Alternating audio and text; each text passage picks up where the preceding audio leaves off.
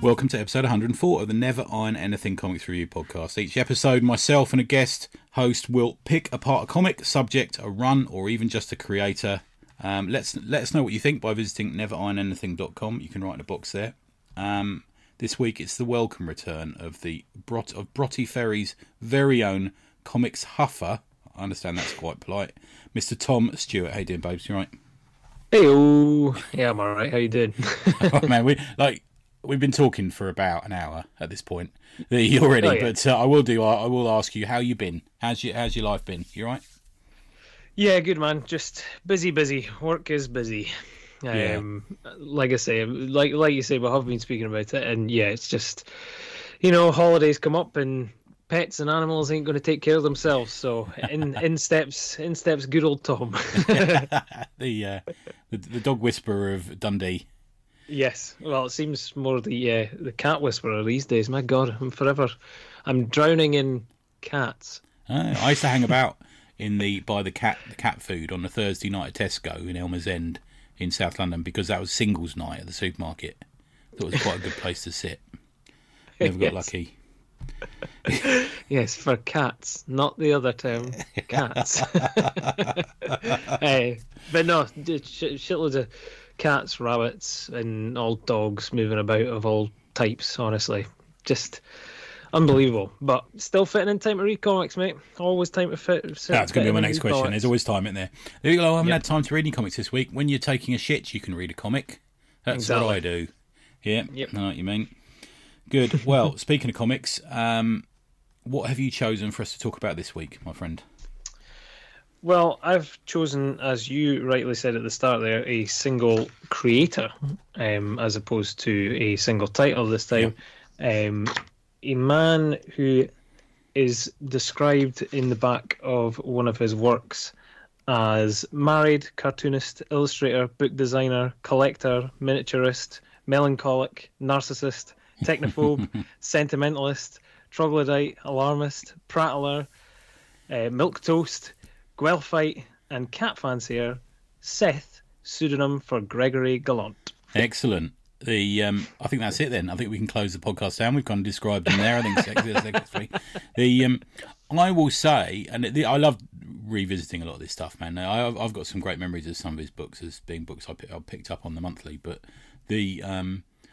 I'm gonna call you on the fact that he is also known as, or as AKA, as we might perhaps call him, as Gregory Gallant. Gregory Gallant, I'm going to say, is in the past. Is that right? He doesn't actually. I'm lying. He might use it on his checkbook. I don't know. Do people still have checkbooks? I don't know. But he's kind of. That's the thing of the past. I think in one of the videos we were watching, he was actually saying he spent years telling people off for calling him that, didn't he? Sort of. Yeah. He created this whole new persona, didn't he? Yeah, as a kind of rebel teenager, he wanted to find himself just a scary sort of one-syllable name. He says that. He always says a scary sort of one-syllable name and went with Seth. And I go, really? Scary? Yeah, no. Like, anybody says Seth to me, okay, maybe it's a difference in the time, but, somebody says Seth to me, I think of the kid from Superbad. Oh, of course, yeah. So I don't think but even then, even before that, I just think that's not really scary. But one syllable name, Prince, Madonna, whatever. But he went with Seth, and yeah, Gregory Gallant is kind of dead and buried. But I don't know. I wonder if he would actually get newer people who meet him to call him Gregory these days, because he has expressed sort of regret that he's made everybody call him Seth, even his mum. Okay. He got his parents to call him Seth. Yeah, he went quite militant on it, didn't he? Yeah, you're right. Actually, there's the only Seth it reminded me of is there was a boy in the boarding school I was at called Seth, and he said, "Esmond, I want to be an MP when I grow up," and we used to flush his head down the toilet a lot, for that reason. But yeah, that's so to me, it's always been a bit of a sort of softy kind of name. That's the way I think of it. But you're right. It's not cutting edge, isn't it? He's no Topol.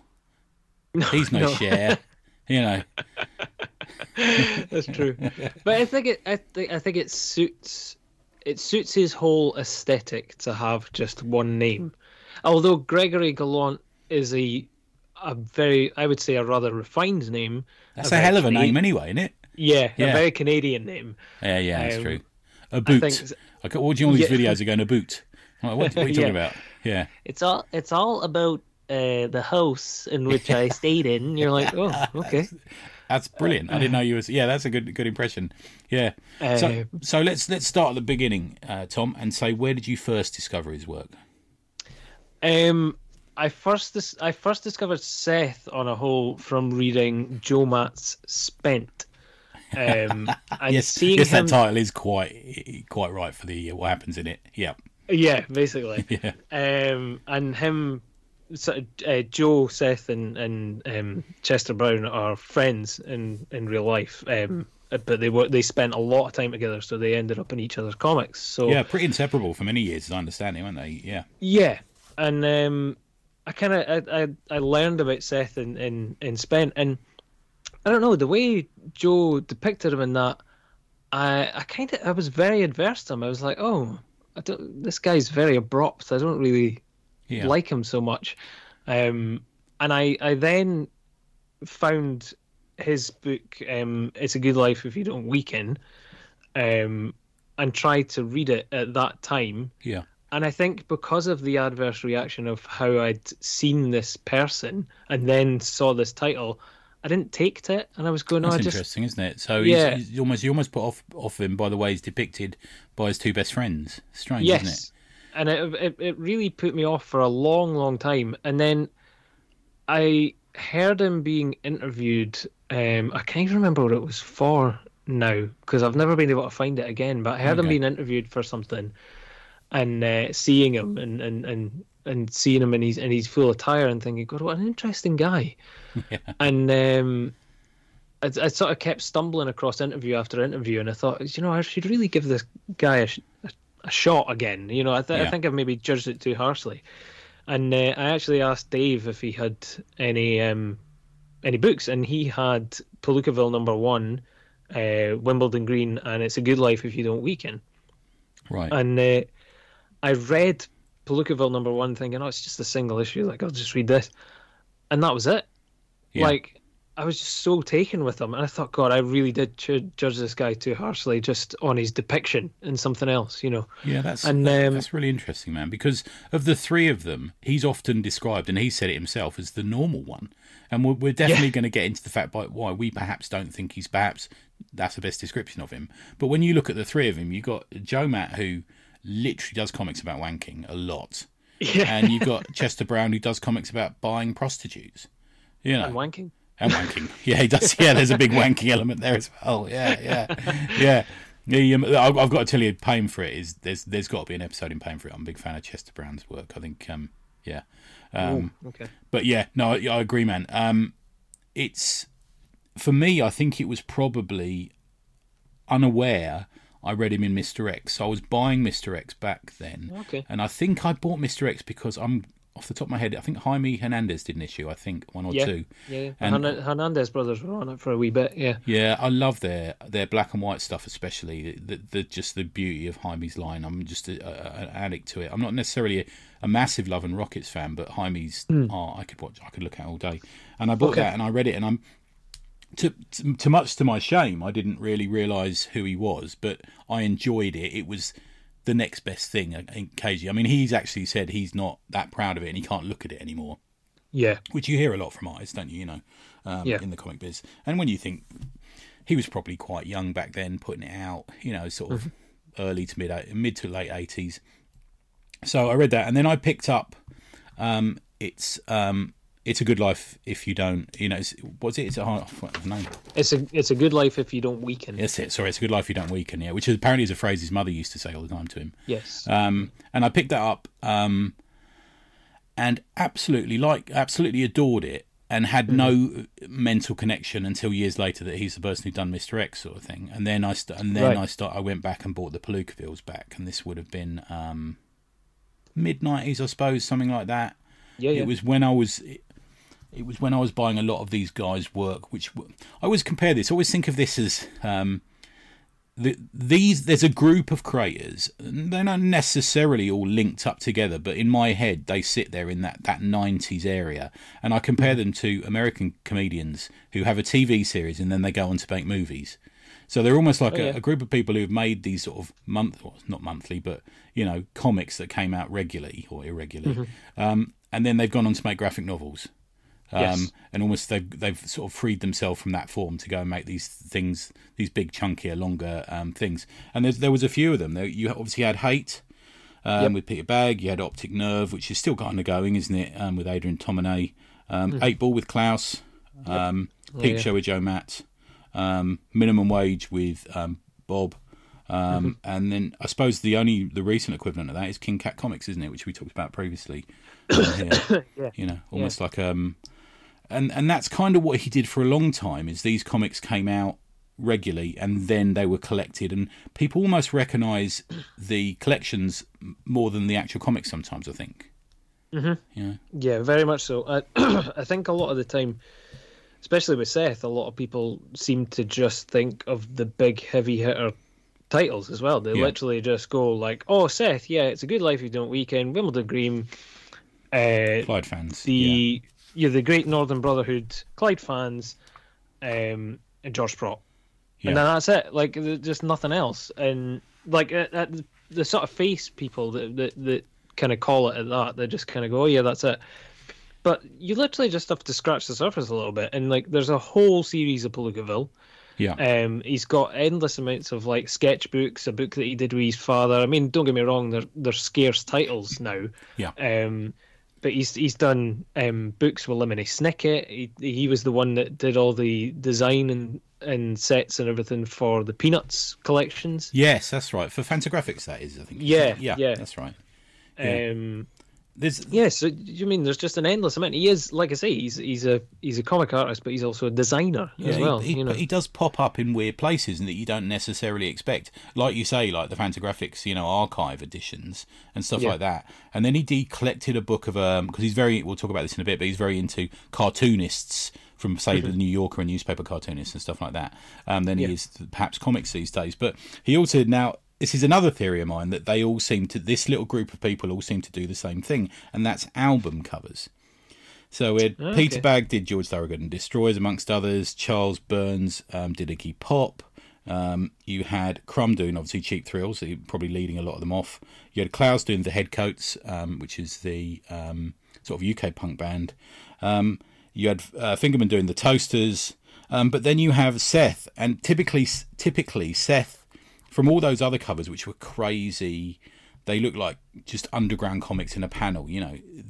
Seth does Amy Mann's Lost in Space, which is just some pictures of electricity cables and pylons on a landscape. Right. And I remember picking this up because I liked the cover, and I think I'd heard an Amy Mann song, and I thought, I think it saved me. I'd heard. I think I'm on holiday, and I bought, as you used to buy CDs, And I bought Amy Mann's Lost in Space, and it was only later that I realised, oh, that's Seth. Yeah, but it's so him. It so plays into that. Because we'll definitely talk about this in a bit, but he definitely loves the landscape. But they seem to. I'm not sure if people think, oh, who should we get to do an album cover? Who's going to be the next one to do some graphic novels? Who's going to do maybe design some T-shirts or gig posters for us? There's this a group of people they seem to pick on, Sometimes. I wonder if it's just because music and comics for a certain era and time maybe ran in the same circles. Yeah, maybe. Yeah, could well be. Especially that sort possibly. Of, apart from Seth, the sort of punk aesthetic, and a lot of metal. Well, he did. Yeah. He did run with that kind of. He ran with that kind of crowd for a while as well, and I mean he is friends with like say Klaus and everything as well. Yeah. That maybe it's just been a kind of set up situation in that one knows the other, and it runs. Yeah, could well be. Who can you free to do this cover? No, but Seth is. Is that going on? I'm sure. Yeah. So Seth, as you said, born Gregory Gallant in the 16th of February 1962 in Clinton, Ontario. His parents were a mixture of Canadian, his father, and English, his mother. Now his mother plays big into, I think, almost everything he does. He talks about her a lot in a lot of the interviews, and we've watched a few on the way up. A worthy mention to start with is the movie Seth's Dominion, which you put me into.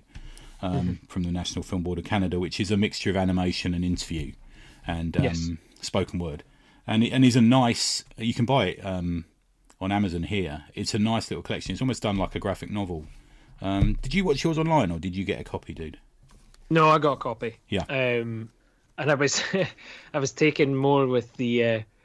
It took me a wee while to actually get to the actual film, because I was taken more with the book itself that it comes in. As you ended up getting the book, didn't you? Yes, I've got it here in front of me. Yeah. And it's like two books put on top of each other, flipped. Yeah. Opposite ways. And one side is like photographs, and the other side is like samples of work. Yeah. And oh my god, like the photographs in general, that just. I mean, page 3 is his mother. I think the first few are his mother. Who I think suffered from some mental illness in her life. Yeah, dementia. Yeah, he really did have a huge relationship with her, and I think they were very close. To such a point where I think is it Seth Semenya, or is it another one? It might be another interview that I saw. He actually compares his wife to his mother at one point in one of these, and I'm thinking, ooh. I think he says something like, when I'm working upstairs as a kid, I can hear my mother singing and laughing. Yes, that is. And he says, and I've spoken to my wife about this, and she understands, and I feel the same about her, when makes me feel company when I'm working, which, been at the loneliness of the cartoonist, and you can hear her talking upstairs. Yeah. His wife's called Tanya, and she is a barber. There's a rather awkward moment in Seth Dominion where I kind of feel like the filmmaker has said to her, because they met when she was a nude artist model. Yes. And he said I couldn't speak to her, but she came over and spoke to me. And there's almost this moment where she sort of declares to the camera that she was a nude artist model, and it's almost like she's forced to. I don't know. There's moments that sort of cringe at a bit sometimes. Yeah, it's quite jarring, that bit. Yeah. Because she really does. She goes, we met in art class, and then it's like she takes a pause and goes, but I didn't do art. Yeah, I was the model. And you're like, what? But then I didn't even think like, oh yeah, nude model. I just thought like, oh, she's a model. And then Seth falls up with you, oh, people think because she's the nude model, you don't want to go up and speak to her. And I was going, wait, what? Like, she just said she was the model. You didn't have to clarify that she was nude in the class. Yeah, it's fair enough. Yeah, she's a good-looking lady. But... Yeah, I get the feeling he's batting a bit above his average there. But do you know what I mean? Yeah, he's doing all right. Yeah, they both are I think they're very well suited when you see the two of them, aren't they? Yeah, together. Yeah. And I think it shows as well in that Seth Dominion. She says that it's like Tanya says that it's all about persona building. Their whole outlook and aesthetic and everything about them kind of thing. And she says it very much for herself as well. It's all about persona building. I'm like, yeah, I make you right on that, especially with Seth and how he dresses and appears and stuff. Like, it's a lot of persona building. Well, let's describe him. I don't think some people may not know what he looks like who are listening. How would you describe him, man? He has all the attributes of a kind of 20s, 30s gentleman. Yeah. So the long trench coat, the fedora, the penny rounder glasses. Yeah. He has the sort of gaunt, slim demeanor about him. It's all suits. It's all very well pressed 3-button suits. And sort of brogues, isn't it? That sort of look to him. Yeah, tartan ties, plaid ties and stuff. And he wears leather gloves and. A lot of the photographs that you see of him, he's carrying around a sort of camera in a very sort of leather-bound case and stuff around his neck, and he's carrying a little satchel. And it'd be too exhausting, man. The only people say, "What do you wear?" I say, "I wear whatever's clean." Do you know what I mean? Yeah. It's like it's very eccentric, but it's. I don't know. It really suits him. It really suits the style of art and stuff that he goes for as well. It all plays together. Yeah, I mean, when I first saw it, I thought I would be annoyed having a friend like that. But when you think that it actually sort of plays into his whole artistic life, so we'll talk about it later. But he does comics and he does other things as well. it's an interesting aesthetic. Now, this comes from originally he had this like long dyed blonde hair, didn't he? He was sort of part Sparks, part punk, part Lou Reed New York going on with him a bit. And that must have been, I think, when he was doing Mr. X, which ran. He did issues 6 to 13, 85 to 88 at Vortex Comics, and then in 1991 he launched Palookaville, and he began his long-standing relationship with Drawn and Quarterly. Who we will definitely get to as well. Who I'm a fan of, and I know you are. And everything kind of flows from Palookaville from then for me. Sort of a straight river of productivity in the comics world, and certainly the stuff I was seeing. And like you say, the first one that comes to mind from that, although I think there was a couple of issues preceding it, was "It's a Good Life You Don't Weaken." And he thanks Chester Brown and Joe Matt within that, and that's I think 4 to 9 of issues of Palookaville. So not a long run, but certainly not compared to Clyde Fans. No. Did you want to talk a little bit about what that one's about, man? It's a Good Life You Don't Weaken. Yeah. I mean, it's the character of Seth.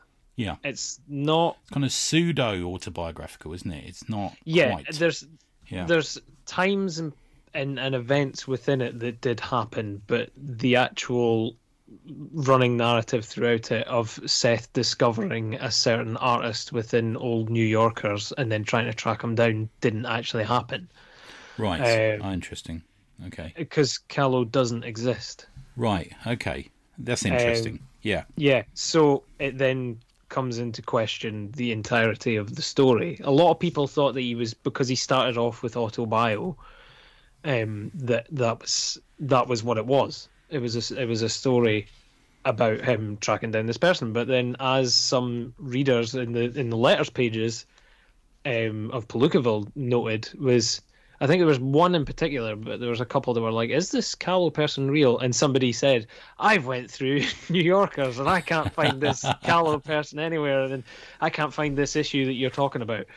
And it's it is that basic thing of like Seth as a character, but Seth as a person will go digging for sort of old cartoonist work and old strips and stuff. So we'll go into a thrift store and find old magazines and go through them, and it shows him in that sort of day-to-day aspect and the thoughts and feelings and the conversations he'll have. It certainly feels very real, doesn't it? There's a real exploration.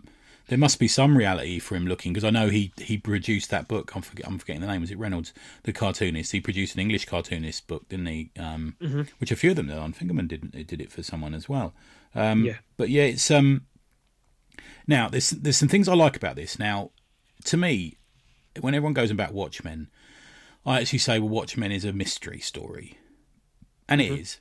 And with this one, everyone goes on about It's a Good Life You Don't Weaken. I go, it's a mystery story.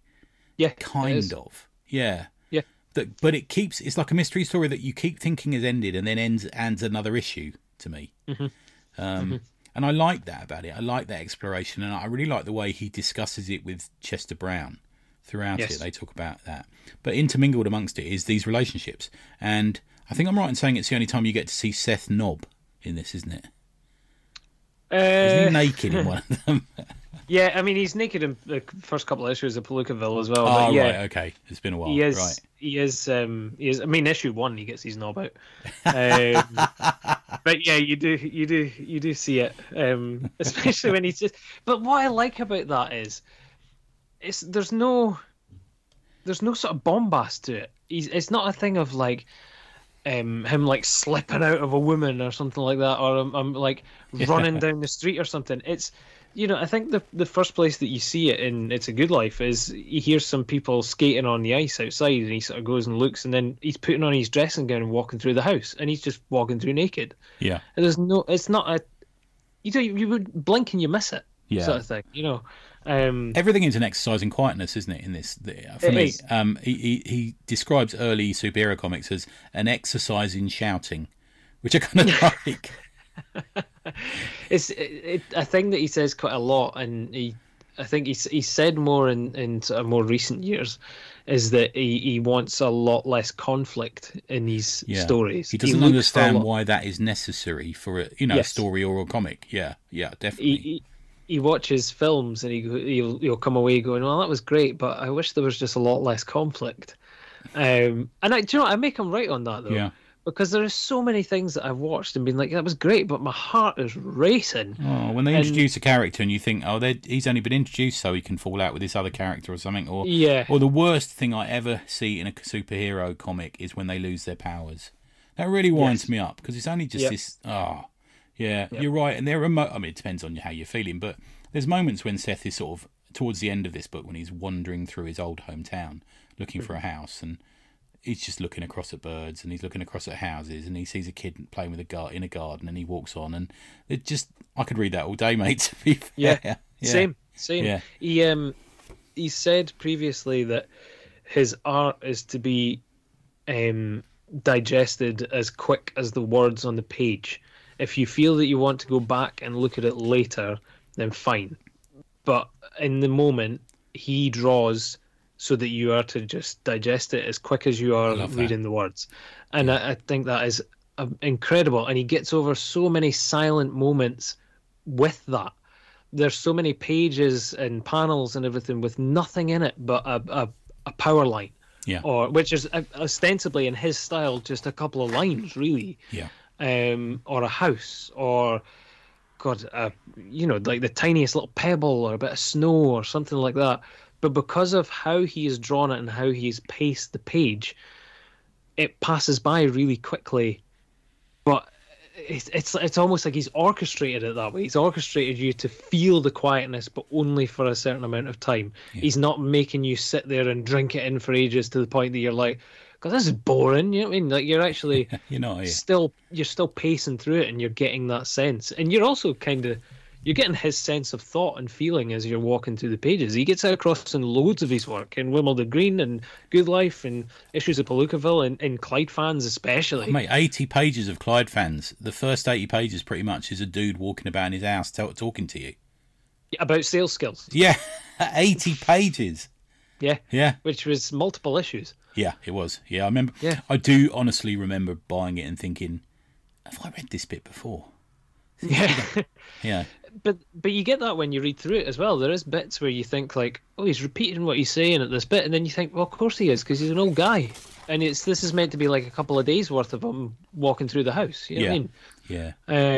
So of course he's going to be repeating himself. I mean, devil's advocate. Perfect sense. Yeah, I agree, man, and I think I am on your side around that. It depends on my mood. Sometimes Clyde Fans did frustrate me a little, but I've got three. I've got three Devil's Advocate questions here first that I thought I'd pose to you. I think we've already answered the first one. Is he boring? And I don't think so. I think maybe occasionally there's moments of dullness. I think it just depends on mood. Like you say, I think it really just depends on how you're feeling. If you're not in the mood for him, then you're going to find him boring. Yeah, I think you're right. It's not for everyone, this one, but I think you need to slow your heart rate down if you can't read something like this. If you just want someone punching someone. And the second thing is he self-indulgent? Do you find a self-indulgence to his work? And is that a bad thing, or is that to me it's not necessarily a bad thing? No, it's not a bad thing, and it's something that he relishes in as well. He says that you need a certain amount of self-indulgence within your work for it to actually be your work. Yeah. And this is the whole thing. He says you need to really be comfortable with being self-indulgent, because at the end of the day, you're not going to get the truth in the art and the truth in the work unless you are some form of self-indulgent about it. Yeah, that's a good point. I think I agree with you. I think my work's certainly self-indulgent. A lot of people's work's self-indulgent, and because I don't agree with this sort of cult of the writer or cult of the artist, but I do like a bit of personality in what I'm reading sometimes. Mm-hmm. And I think adding your own sometimes is a good way of doing it. Yeah. And then, of course, the third one is does he think he's Truman Capote? It's a question that occurred to me in the early hours of yesterday morning. We don't have many touchstones for that sort of person in our country. We have a different kind of slightly pompous and eccentric person, don't we? But there's an element of, even the voice is not an octave but a tiny bit higher than yours. Yeah. There's a little tiny bit of that not modern, 60s intellectual, 50s intellectual to me, Yes. I think I think if they were put it this way, I think if they were to ever meet, they would hate each other. Yeah, okay. But just purely on the basis that I think they would get on each other's nerves. One would think that the other either spoke too much or too little. Yeah, and that sounds insane, but because they're both talkative people. Yeah, I mean, if you go on YouTube, you can watch for days. Yes, Seth talking about this. Yeah, and he says himself, he's an extroverted person that lives in introversion, and like I kind of understand that in a way because I'm a person that can't stop talking as well. I constantly talk, but me too, man. I work in a job that requires me to just be around animals and on my own. Yeah. So I very much understand that aspect as well, and I think it's kind of almost the same with Truman Capote, but Truman Capote was so much more bombastic in a sense. There was too much more of a party lad about him. But then, in a sense, Seth was back in the day as well. It's only really I've seen him entertaining at a table at Angoulême. Yeah, I know what you mean. I just occurred to me in the early hours. I don't think perhaps he is the same. I sort of thought he'd do it. Now, it's a valid point. Yeah. And also because he would have seen the works kind of about the same time as he was starting off. But I think once again, there's too much conflict in Truman's stuff for Seth's sensibility. Yeah, Truman is much more about the knife and the blood, and perhaps Seth isn't. Now we're gonna talk a little bit about his other works, and then I have a raft of quotes that I found hugely interesting and thought would make great conversational points, which we're going to talk about that. But I thought we'd have a little chat about Clyde Fans, which, like we've just talked about, ran between 10 and 23 of issues of Palookaville, which I'm going to say was around 20 years. It was. It was 20 years, which I find hilarious as well because I was listening to an interview with him recently that was in 2005, and he said at that point, "I've only got about 2 years left to go." Yeah, I think I might have seen that. Yeah, I could not stop laughing. I think I've got about 2 years left to go. It's only going to be another 2 to 3 issues, and I just thought, God, this guy has. He obviously knew, but he also didn't know at the same point. He was thinking to himself, like, oh, I'll just make them extended issues and they'll be done. And then he suddenly thought, no, I can parse this out a wee bit. There's more here, Yeah. I think it makes a hell of a book. I think it's hundreds and hundreds of pages long and is beautiful. And appeals to people who have a good taste in comics, like yourself, but also appeals to people who buy comics because they think graphic novels are cool. I often have that conversation with Sam at Nobrow, and he says, what do you think of that? Do you think that would sell? And I said, well, it'd sell to the Guardian crowd, my friend, but they wouldn't read it. But I think some of them, people who know comics know that this is good. It's slow. It's incredibly slow, but it's good. And the origins of it are that he was in down, so I'm going to say Toronto. He's certainly in a Canadian city and downtown in an area that was closed down shop fronts and stuff. And he found a fan company, and he was staring through the window, and he said it was either closed down or was about to close down. And at the back, he could see the portraits of two men on the wall in the back. And he says, I can't really remember what they looked like, but they became the inspiration that sort of ran through my head for a number of years before I decided to launch that as the next project, which became Clyde Fans. And it's an extended story of two people, isn't it? It's two guys, and their company is being sort of pushed out of. It's kind of the triumph of technology over hard-working average men, I suppose, where air conditioners are coming in and fans are becoming something of the past. And of course they're the dinosaurs who are travelling around the country selling fans, and it time jumps, doesn't it? You get a bit of time jumping. Yeah. It's Abe and Simon, the two brothers, and it's just basically their separate stories and takes on life with each other and within the company and around their family, and then it kind of coalescing together and then kind of going apart again and showing you why there has been a sort of rift or conflict between them this whole time. But I don't know, it's also just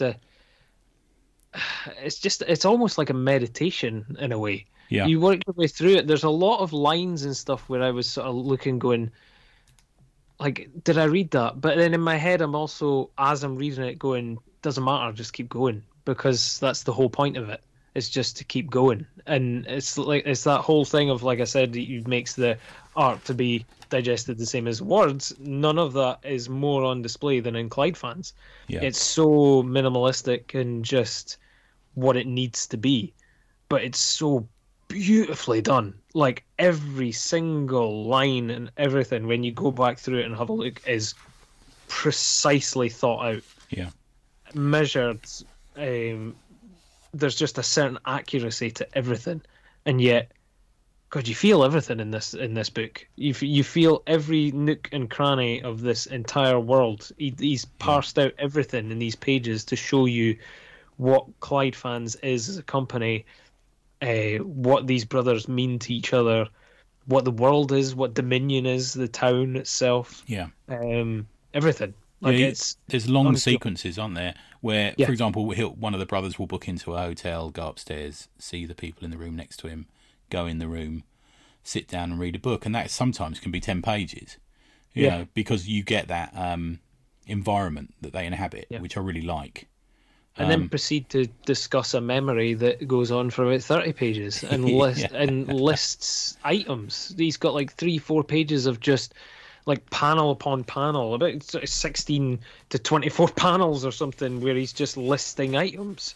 And it's like there's even a page that has every fan on one page, and it's got all them, their item number, how much they cost, stuff like that.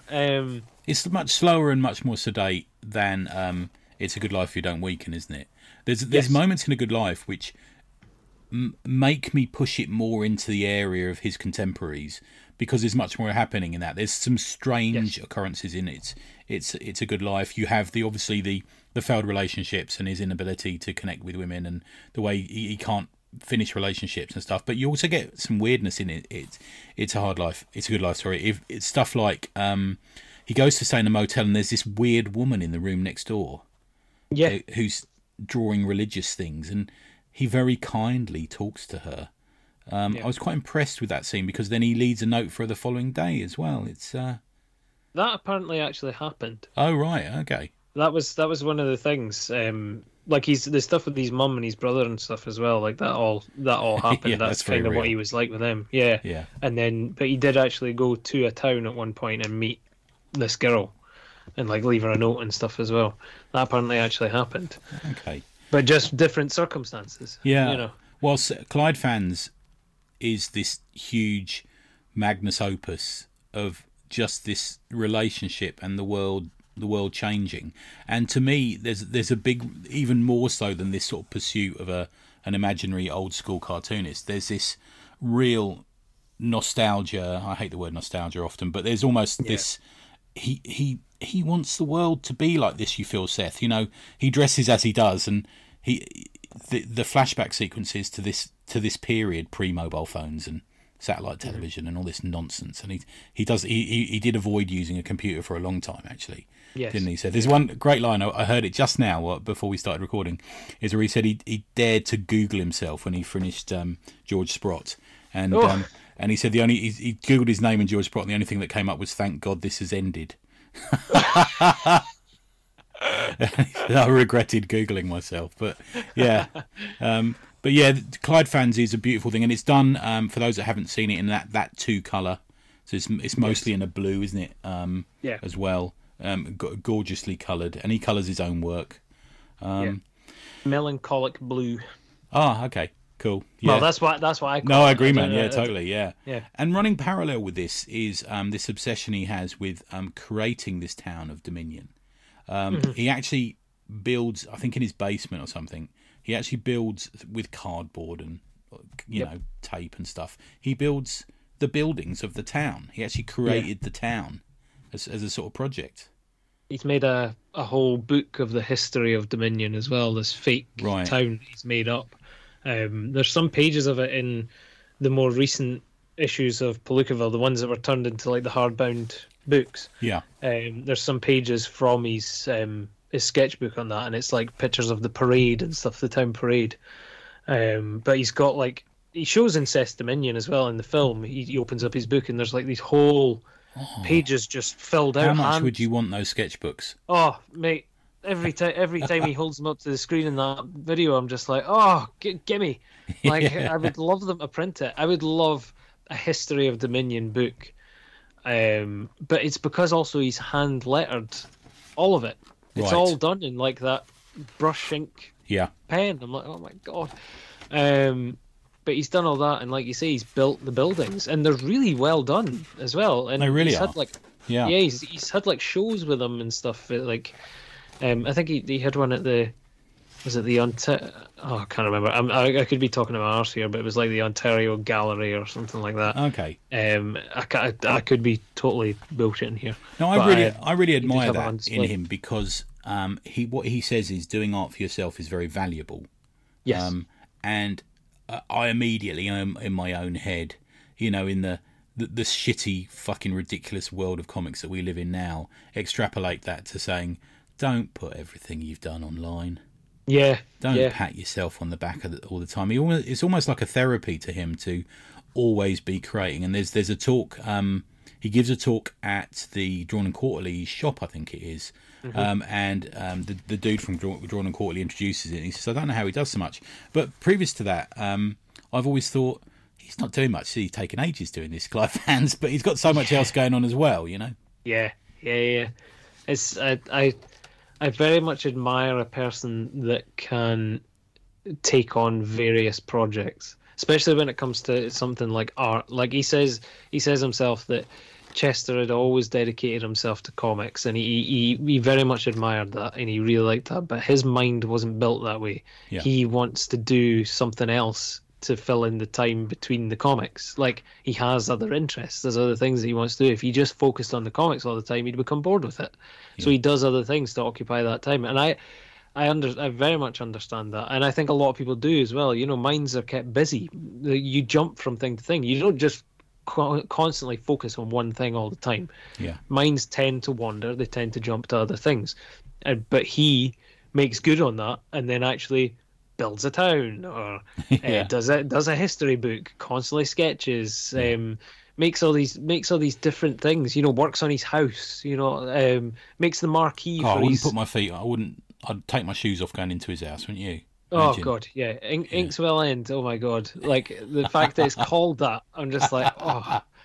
New Yorker covers he's done as well. Yeah, he's got stained glass windows, isn't he? Yeah, stained glass window. Yeah, the marquee at his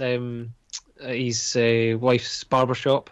Yes, that's true. All designed by him. He must love that barbershop, because it's completely his aesthetic as well, isn't it? It's that sort of 50s gorgeous barbershop. Yeah. There's pictures of it in the Cess Dominion book, but they actually come from the Palookaville issues as well. Right. Okay. There's more photographs of it. It's absolutely beautiful. Like, I would love to get my hair cut there. Yeah. Honestly, I saw it and was like, oh God, that looks amazing.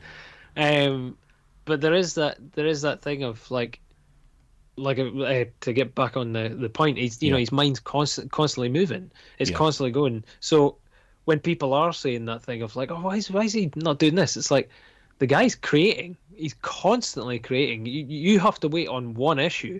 In his head, he's waiting on something drying, something else taking its time to come up in his sketchbook and ruminate. He's also working, as he says, he works on commercial work in between and stuff as well, like New Yorker covers and that. He's constant. He is constant. He's a machine. Yeah, he is. And he's coming up for 60 soon. Yeah, he's got to press all those suits, and he getting back from the dry cleaners. Yeah. He has said before that he has a more of a casual look in the house, but it is still shirts and an overcoat that he actually. I like that aspect. He puts on an overcoat that's for work.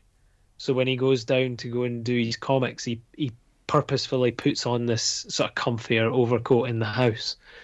And I'm like, oh, that's amazing. Like there's a discipline to that. Yeah, that older generation. My father used to wear a tie every day of the week. Yeah, it's like that. Yeah, I know what you mean. Yeah. A couple of other things we'll mention before we get onto some of these quotes that I find interesting is Wimbledon Green. He did as a graphic novel, 2005, and a lot of that he actually made stamps for. So rather than drawing the lines, he actually made stamps of some of the characters and would stamp them on the page, which is quite cool. Is that not for his rubber stamp diary? That's not for Wimbledon Green. Oh, I thought he'd done it with the covers of Wimbledon Green. No, you might be right then, man. Yeah, his rubber stamp diary then. Oh, okay. Yeah. Yeah, I might mix that up. I'm trying to think. Possibly he did do some Wimbledon Green ones, but I know he's actually done a dedicated rubber stamp diary.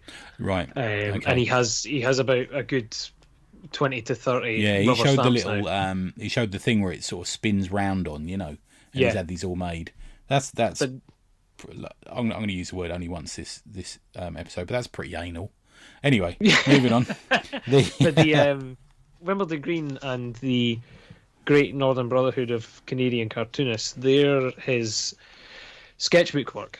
Right. So they're ones that were just meant to sort of stay in the sketchbook, and then after a while he's made up these small stories, and he's made enough that he's been able to make a sort of graphic novel of it, as he says. I get you. Yeah. He actually really hates the term graphic novel, which I kind of admire. He's actually said I've started saying it because it's just an easy shortcut. But he says, I think he says something like, I can't think of a worse fucking phrase. And I make him right on that. He doesn't say fucking because he didn't say that, but yeah, you know what I mean. Yeah. Nice. It sometimes does. Okay. That's why It's a Good Life and some of the other stuff are called picture novellas, because he was taking the mick out of graphic novel. Yeah, I remember when graphic novel came up as a phrase, I refused to use it for a long time. I used to hate it. See, for me, graphic novel had a totally different thing. The graphic novel to me was like trade. Okay. I didn't know the word trade. I didn't know the word collection. I thought the difference was that comics were floppies and graphic novels were collections. Right. Okay. Yeah, I get you. I actually had a conversation once with this creator at a comic convention, and she said to me, "Oh, I don't really read comics." And I said, "Oh, okay. What do you read then?" She goes, "I read graphic novels." And I said, "Oh, okay, nice." I said, "What ones do you like?" And she went, "Well, Watchmen." I said, "Well, that's a collection of 12 comics. You can call it graphic novel if you want, but they're actually, comics." And I can just imagine. And then, you can know on my face will be like, yeah, like, what? And then she says, "Oh, and Dark Knight Returns." I said, "Well, that was 4 comics." She's like, "Well," and then she says something else, which says, "Oh, well, Eisner, that's got to be a graphic novel." I said, "All right, yeah, okay." I mean, I'm not, let's not, you can't snob yourself away from comics, but anyway. Exactly. Yeah. George Sprott was published originally in the New Yorker. It was a page at a time, wasn't it, I think? Is that right? I think so. And then he added some extra material to it. I saw an interview with him where he said he used to go and lock himself away in a hotel in the city he lived in with 2 packets of cigarettes, a big packet of crisps, and a typewriter, and he would write the script out for each page, 4 at a time, and then he'd go home and draw them. And there's a lot on the page from that, even more than Clyde Fans, isn't there? Yeah, there is. There's because it's almost like that's almost like a history book as well. It's a history of this character. And it's a time span, isn't it? The second, I haven't written the second title, but it's from such and such year to such and such year, isn't it? Yeah, it's 1894 and 1975, which is George Sprott's life, and he's this TV personality, and it kind of shows his whole life. Do you know what? It's a bit more wordy. There's a lot more to it. There's tons more panels. It's a lot bigger as well. It's one of the sort of bigger works. But it's that really fleshes out a lot of Dominion in a way as well. Yeah. Because obviously it fleshes out the TV channel in which it comes from, like where it's based and everything. Oh, okay, interesting. Yeah, it's this sort of I hate the world building, but that was what it is, I suppose. Yeah. Yeah. And it's also got pictures throughout it to sort of break up the pages of the buildings in which Seth has made. Right, brilliant. That's amazing. Just single ones, but yeah. And there's also ones in between of just snowy hills and stuff. Yeah. But that's another one that really gives you a build on Dominion. Yeah.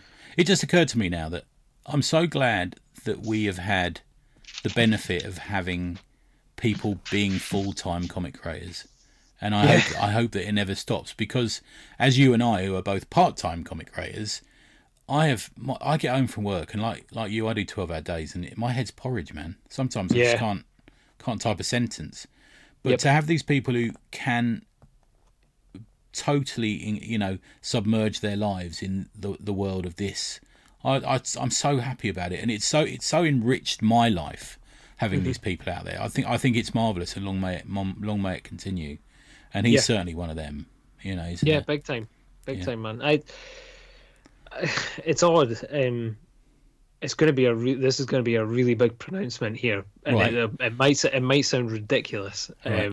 when I say, but I now think of, especially with comics, I now think of my timeline for comics of before Seth and after Seth. Wow. Okay. Yeah. But just purely on the basis that I feel this creator in general, this artist has shown me a whole side that is, I don't know, it's more, it's not thought-provoking, that's not the word I want to use. I keep using the word meditative, but that's not what I'm thinking of either. There's just something more considered. That's probably what I'm thinking of. There's just something more considered about it. There's a whole aspect of more considered work, and I now notice that influence. I notice a lot of influences in Seth's work, but I now notice Seth's influence across other books after having read his stuff. Yeah, I go, agree. Oh, that's very Seth. I was thinking exactly the same thing today with John McNaught. I was boxing up some No-Brow, and I came across John McNaught stuff, and after having with these podcasts, people don't know, but we tend to study them for a week and just absolutely engulf ourselves in the subject matter, don't we? So sometimes all we see is this creator for a lot of our comic reading week. And I picked up John McNaught, and I thought, never connected the two.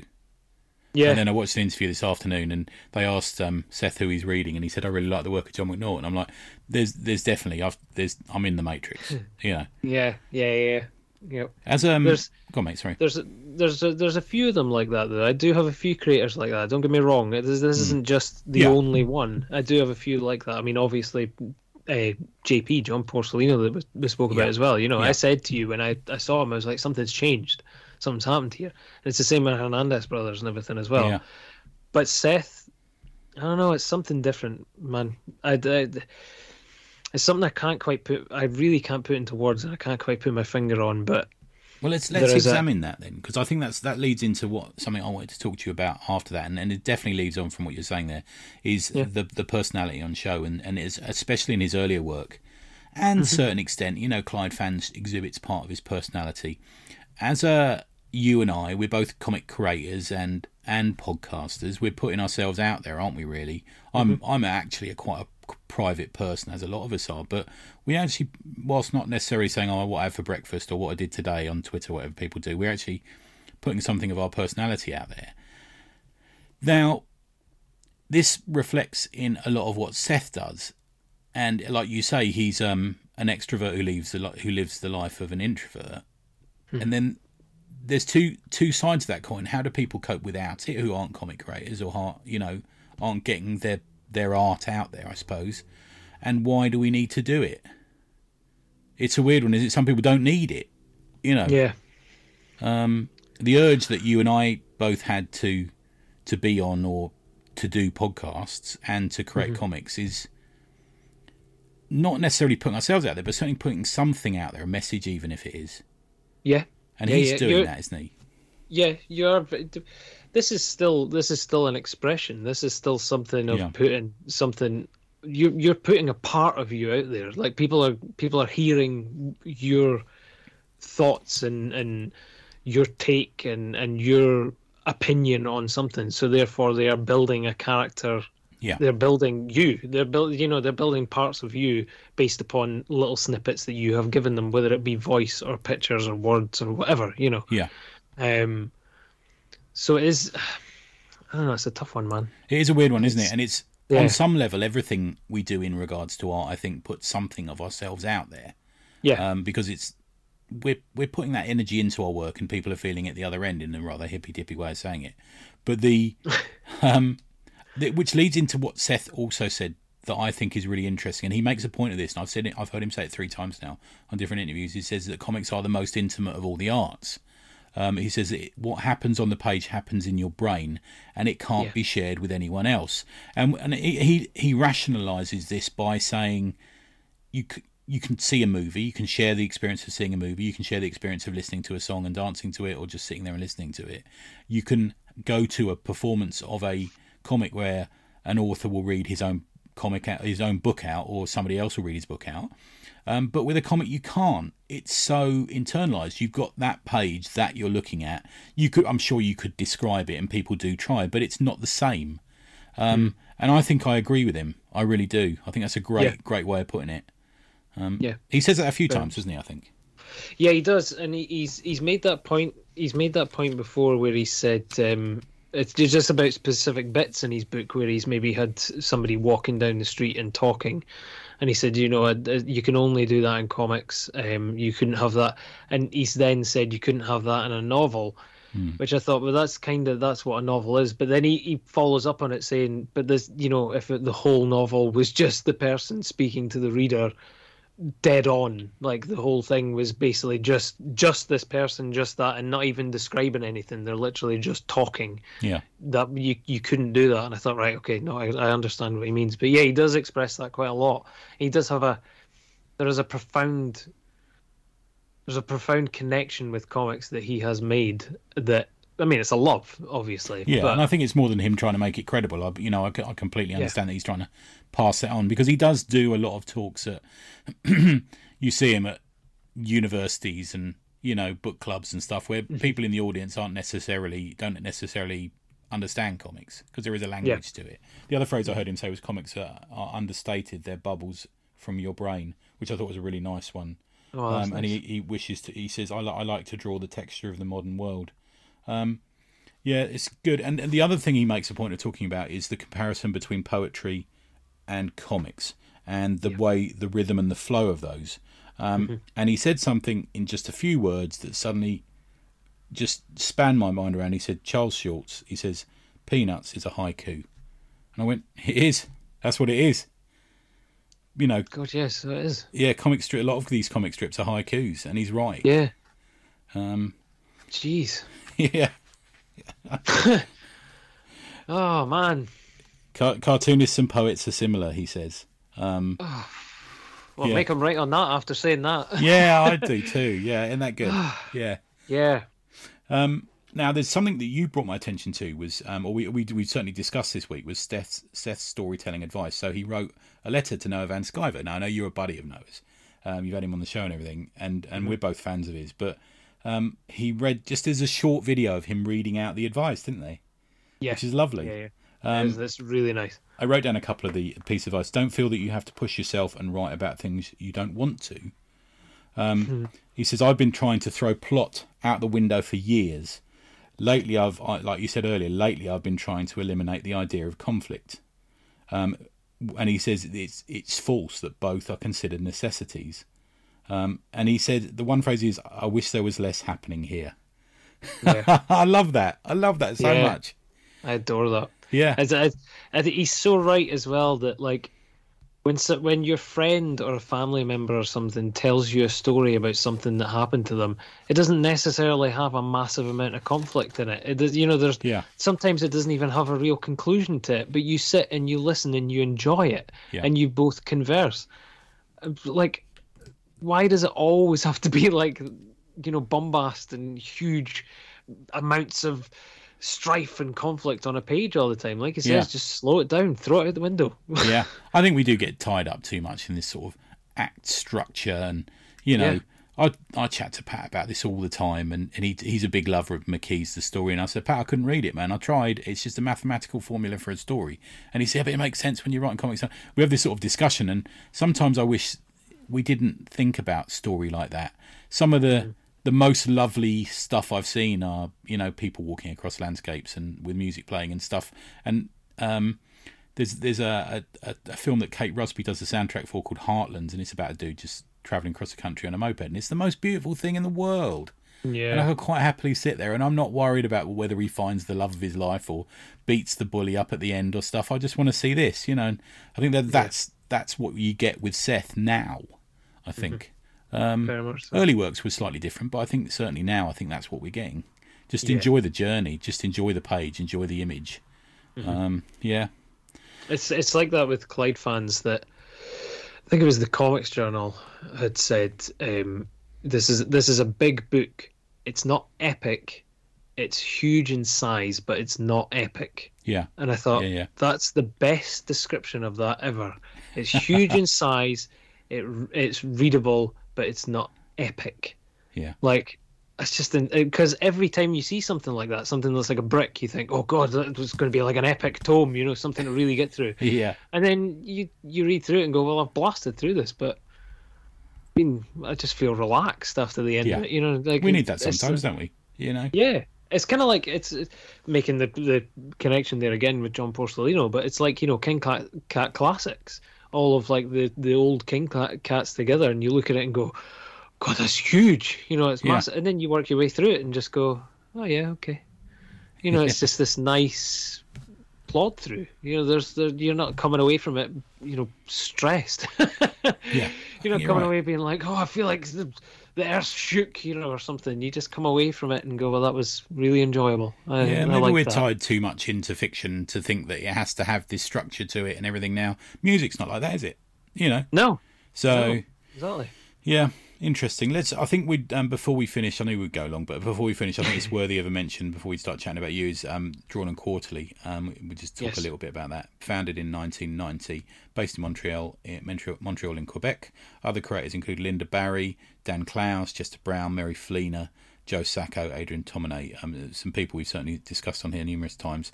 In my mind, probably for me, they are the main competition for Fantagraphics, but a little bit more understated than Fantagraphics. Fantagraphics seems to be the sort of the punkier version somehow. Yeah. I don't know why. Yeah. Founded in 1990 by Chris Oliveros after borrowing $2,000 from his father. He was only 23 years old at the time. The first issue of Drawn and Quarterly debuted in April 1990. The company now employs 25 people. Also has a foot in BD and Japanese comics as well. They've got a shop, the Librari Drawn and Quarterly. It's an English language bookshop in Bernard Street in Montreal, and it often hosts events, one of which you can find if you search for Seth Comics. Problem is just putting Seth in, you get Seth MacFarlane, all kinds of shit on there. But you have to add Seth MacFarlane and Seth Rogen. They're the two, aren't they? Yeah. Also the publisher of King Cat Comics, which we've talked about before. Yep. The Moomins, Mooncop by Tom Gold. Marble Season, Louis Reel by Chester Brown. There's a raft of good books. Is there anything in particular that you've enjoyed, man? Or more recently, the works of Leslie Stein. Okay, right. I Know You Rider and Present were put out through D&Q. Right. And just incredible works. I don't know if our next one's out through D&Q or not, because she has put out through Fantagraphics as well. So there seems to be some crossover, doesn't there, between creators? Yeah, there is. Yeah. There really, really is. I think that's key, actually. If you're looking for a Drawn and Quarterly book, they often are D plus Q on the spine now, yes, aren't they? D&Q, D&Q. Because I think are they not... I think it's either Twitter or Instagram, one of the two. They're at D&Q as well. Right, okay. I think, don't quote me on that, but I think... it's got to be John Porcellino and Leslie Stein. I'm trying to think of other ones. Obviously, Klaus put out... I think he put Wilson through D&Q as well. Okay, did he? I've got that behind me somewhere. I'll have a look in a sec. Yeah. I'm really struggling to think off the top of my head. There's loads. There's a Joe Matt. Yeah, I'm looking at a Joe Matt one now. It's from D&Q. Yeah. Fairweather. Yeah, it's good stuff. They're always at Angoulême. You know, you see them at all these festivals. TCAF, obviously. Yeah, good stuff, man. What a great creator and series of books to dive into for the week of research. Yeah, I really enjoyed that. Yeah, it's very good. Yeah, and I recommend Seth's Dominion. It's a little bit film school on occasion. And it's a lot of it is animated, so don't think it's just all interviews and stuff. But it's nice. I like. We had the same one for John Porcellino. He'd done a movie, isn't he, as well? And there's movies out there. I think that's great. I think it's nice that these people, they lend themselves to the art house crowd, don't they? You know, the everyman theatre stuff. Yeah. Me. Both their films kind of fit their aesthetic as well. Like, yes, that's true. John's was that sort of hand-done DIY, you know, his mate going around with a camera sort of thing. Yeah. And Seth's bits of animation in between are animated, but not. When people say that, Seth said it himself. When people say that, you think the worst. You think like it's going to be these images just sort of boxily moving about, but it's all been redone and it moves lovely. Like, it looks amazing. And it's sort of interspersed with little bits of his comics sort of spoke out by Seth and stuff. Yeah. Yeah, it's really nice. It's a lot shorter than I thought it was going to be. Yeah, me too, actually. Yeah. But I think it fits well that way, and also it's got extras on the DVD and stuff as well, like little bits of animation, the talk at the DQ shop and stuff. Yeah, that's on there. Yeah, and it's the first film I watched on my new telly, and it's a nice high definition quality film. Yeah, very nice. Cool. Somebody had said that it was they'd asked Seth, do you think it's a good introduction to yourself? And he said, yeah, it probably is. It probably is a good introduction to myself. I thought, well, that's fine. That's a good shout. So, yeah. It's a grand statement. Yeah. If anybody's wanting a good introduction to Seth, partake in Seth's Dominion. But yeah. Good. Okay, man. So what's going on with you and the TCS crowd? So still pumping out the podcast. What have you got lined up, man? Or what have you had out recently? To start with. Well, Dave put out his audio commentary track for the Taybridge disaster. Yes, I listened to that last week. Very good. Yep. Because obviously that's went out to the public now, so not everybody got to partake in that. Fools. I think I said to you a wee while ago we had an episode on dinosaurs, so I'm planning on that going out soon. Oh, I know who's going to love that. Yeah. Yeah. It wasn't a mighty Sadakit picked one, but he definitely enjoyed it. He definitely enjoyed it. No, that was good. That was done a while back. I think we did that one on Skype, actually. We've done it. There's still a number of them that are still from Skype. Yeah, you have a few sort of stored up. I'd tend to just do them and stick them out, but you tend to keep a few back, don't you, for stuff? Yeah. I build them up because obviously I just don't have the time, a lot of the time to go and do it. So I just kind of build them up and then put them out as is, you know. So, but we've still got a whole review episode that we did where we had like loads of Europe comics and stuff, and we actually chatted. But we chatted that much that we ended up going and way over time, and it was like, right, well, we'll come back and do a part 2. We did a part 2 and didn't actually discuss any comics whatsoever and just met up and chatted just randomly. So that'll probably go out at some point. I got a new bundle through from Europe Comics the other day. Me and Dan were going nuts for it. Some great stuff in there. Yeah. So they'll be coming at some point, reviews on that. And we are working hard on TCS comic number 2. Hey. The deadline's soon for all the stuff to be done. Are you going to kickstart it, or are you just going to stick it out? What's the plan? Not too sure yet, actually. Do you know? Okay. I'll be honest. It's something that I've thought about with Kickstarter. I think it's something we've all thought about. To be fair, it's a good promotional tool. Dave obviously saw that, didn't he, with the Taybridge? He's probably reaching people he might not have reached previously with his comics. Possibly. Yeah. I think he did say that as well, actually. But don't quote me on that because I can't remember that conversation. Right. Okay. But it is a possibility. But to be honest, we're not adverse to just printing off. Yeah, like there's 4 or 5 of you involved, aren't there? I'm sure you can stick your hand in your pocket for the small print run, can't you? That's the good. Yeah. Well, that's what we did with the Awesome Podcast Anthology. You know, the original one. Because we thought we could kickstart it, or there's 3 or 4 of us involved. We just, you know.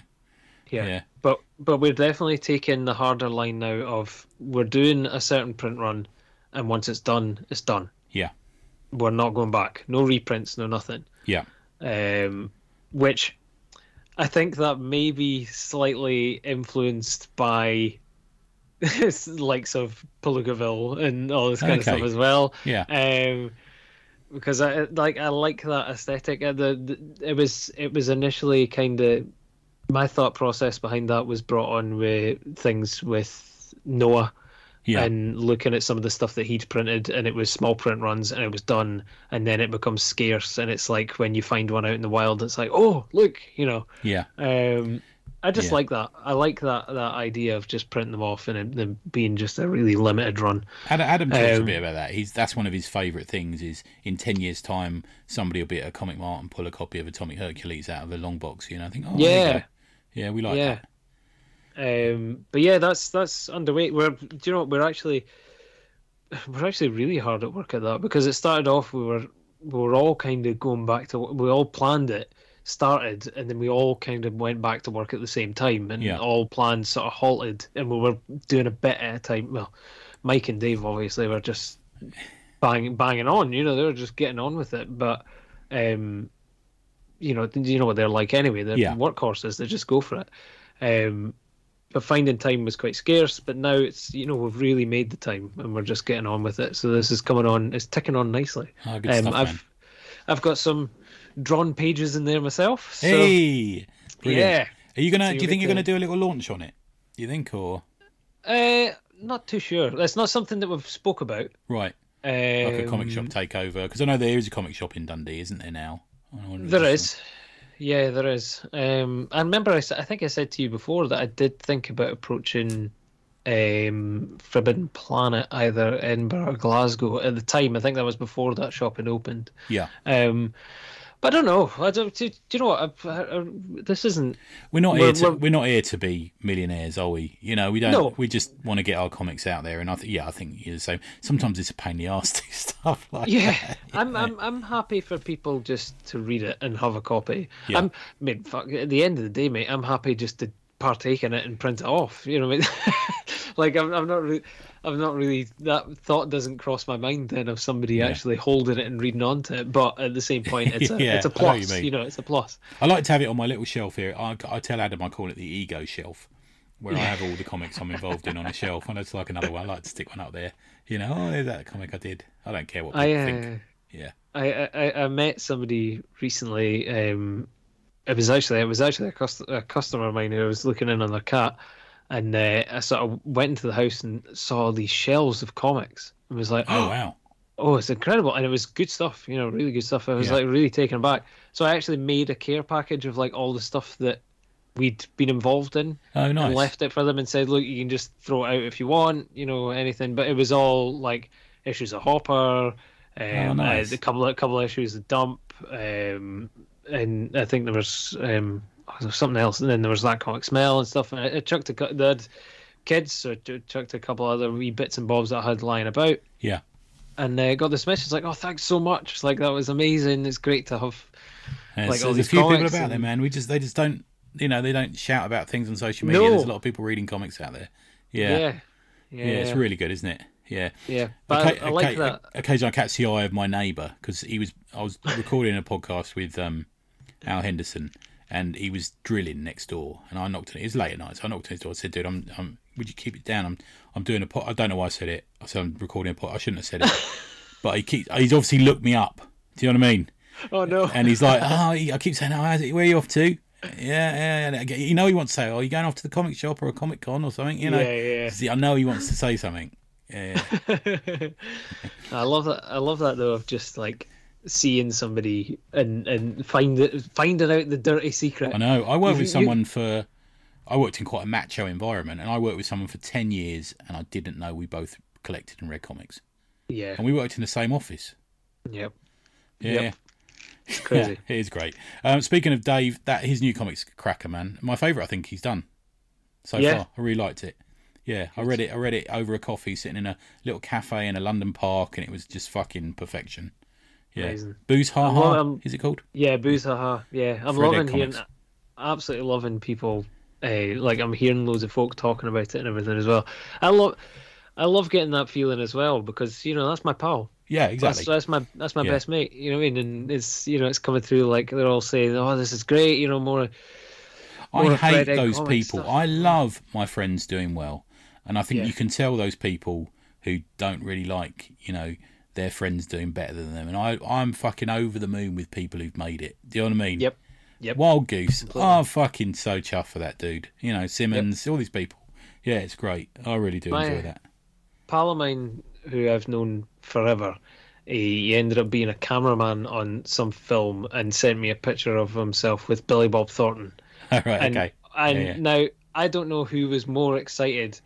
Yeah, that he was doing well with him or me. Like, I was sitting being like, God, I can't believe that. Not that just that he'd met, it was something with Billy Bob Thornton and Johnny Depp or something like that. Right. But not that it was just that he'd met these famous people or whatever. But I was like, God, he's really doing it.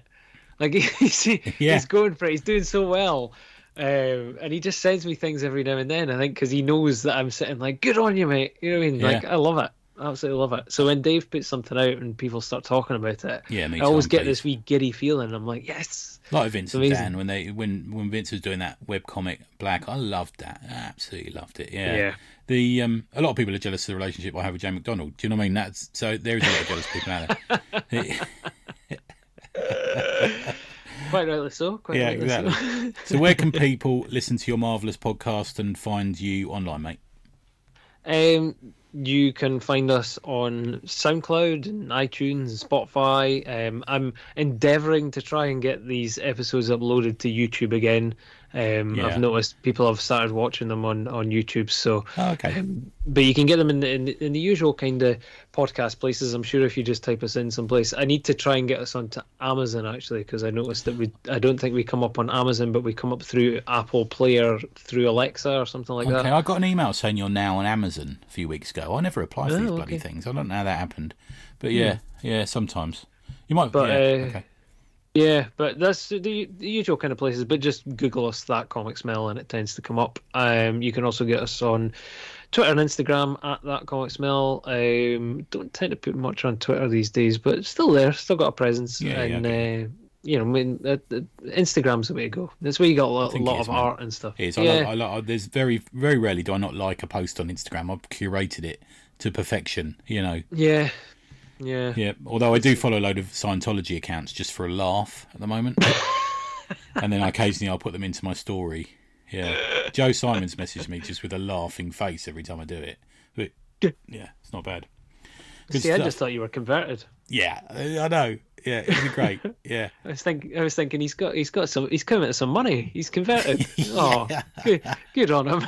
There's not enough sex. If it was a cult where it was just sort of free love, I'd be all over it, my friend. Yeah, that's a shame, right enough. Yeah, or even cheap love. I don't care. Even bad sex is good sex. Anyway, moving on. So you can find me at neverionanything.com. Please go there and leave a comment. There's a way you can email me through that site, or you can find me on Twitter, EZOYES, EZOHYZ, and there's the Never Iron on the Twitter as well. It's got its own account. We're currently running Flesh and Ink issue 4 is about to start, and if you go to patreon.com/tribute press, you can get that for $1.99. You can read a comic a day digitally, or for a little bit more you can get a comic sent through the post to you, which a lot of people do. We're really pleased. We're cooking on gas at the moment. The next story after Flesh and Ink, we've got something with Daryl. Daryl's back again. Love Daryl. He's sending me through some pages, and then after that we're back with a character you might have seen before with me and Adam, so I'm looking forward to that as well. Ooh. Yeah. So thanks, man. Absolutely brilliant. Another great one. Another nice, thoughtful episode there. And hopefully Dave back on soon as well. I messaged Dave saying I'm currently at war with someone on eBay in relation to the comic he wants to talk about, because I couldn't find my issue, but I've had to buy another one. But Dave will be back soon with some Bronze Age Marvel, as he is wont. Yes. And next week we've got the return of Mr. Henderson, and don't worry, the Peter David Hulk is coming. At Mr. McCulloch was feeling a bit under the weather, so we had to postpone. I think because he'd had both his jabs. So that's coming soon as well. But yeah, thanks, man, and we shall continue chatting after I press stop. Thanks, Tony. Cheers. Cheers, man.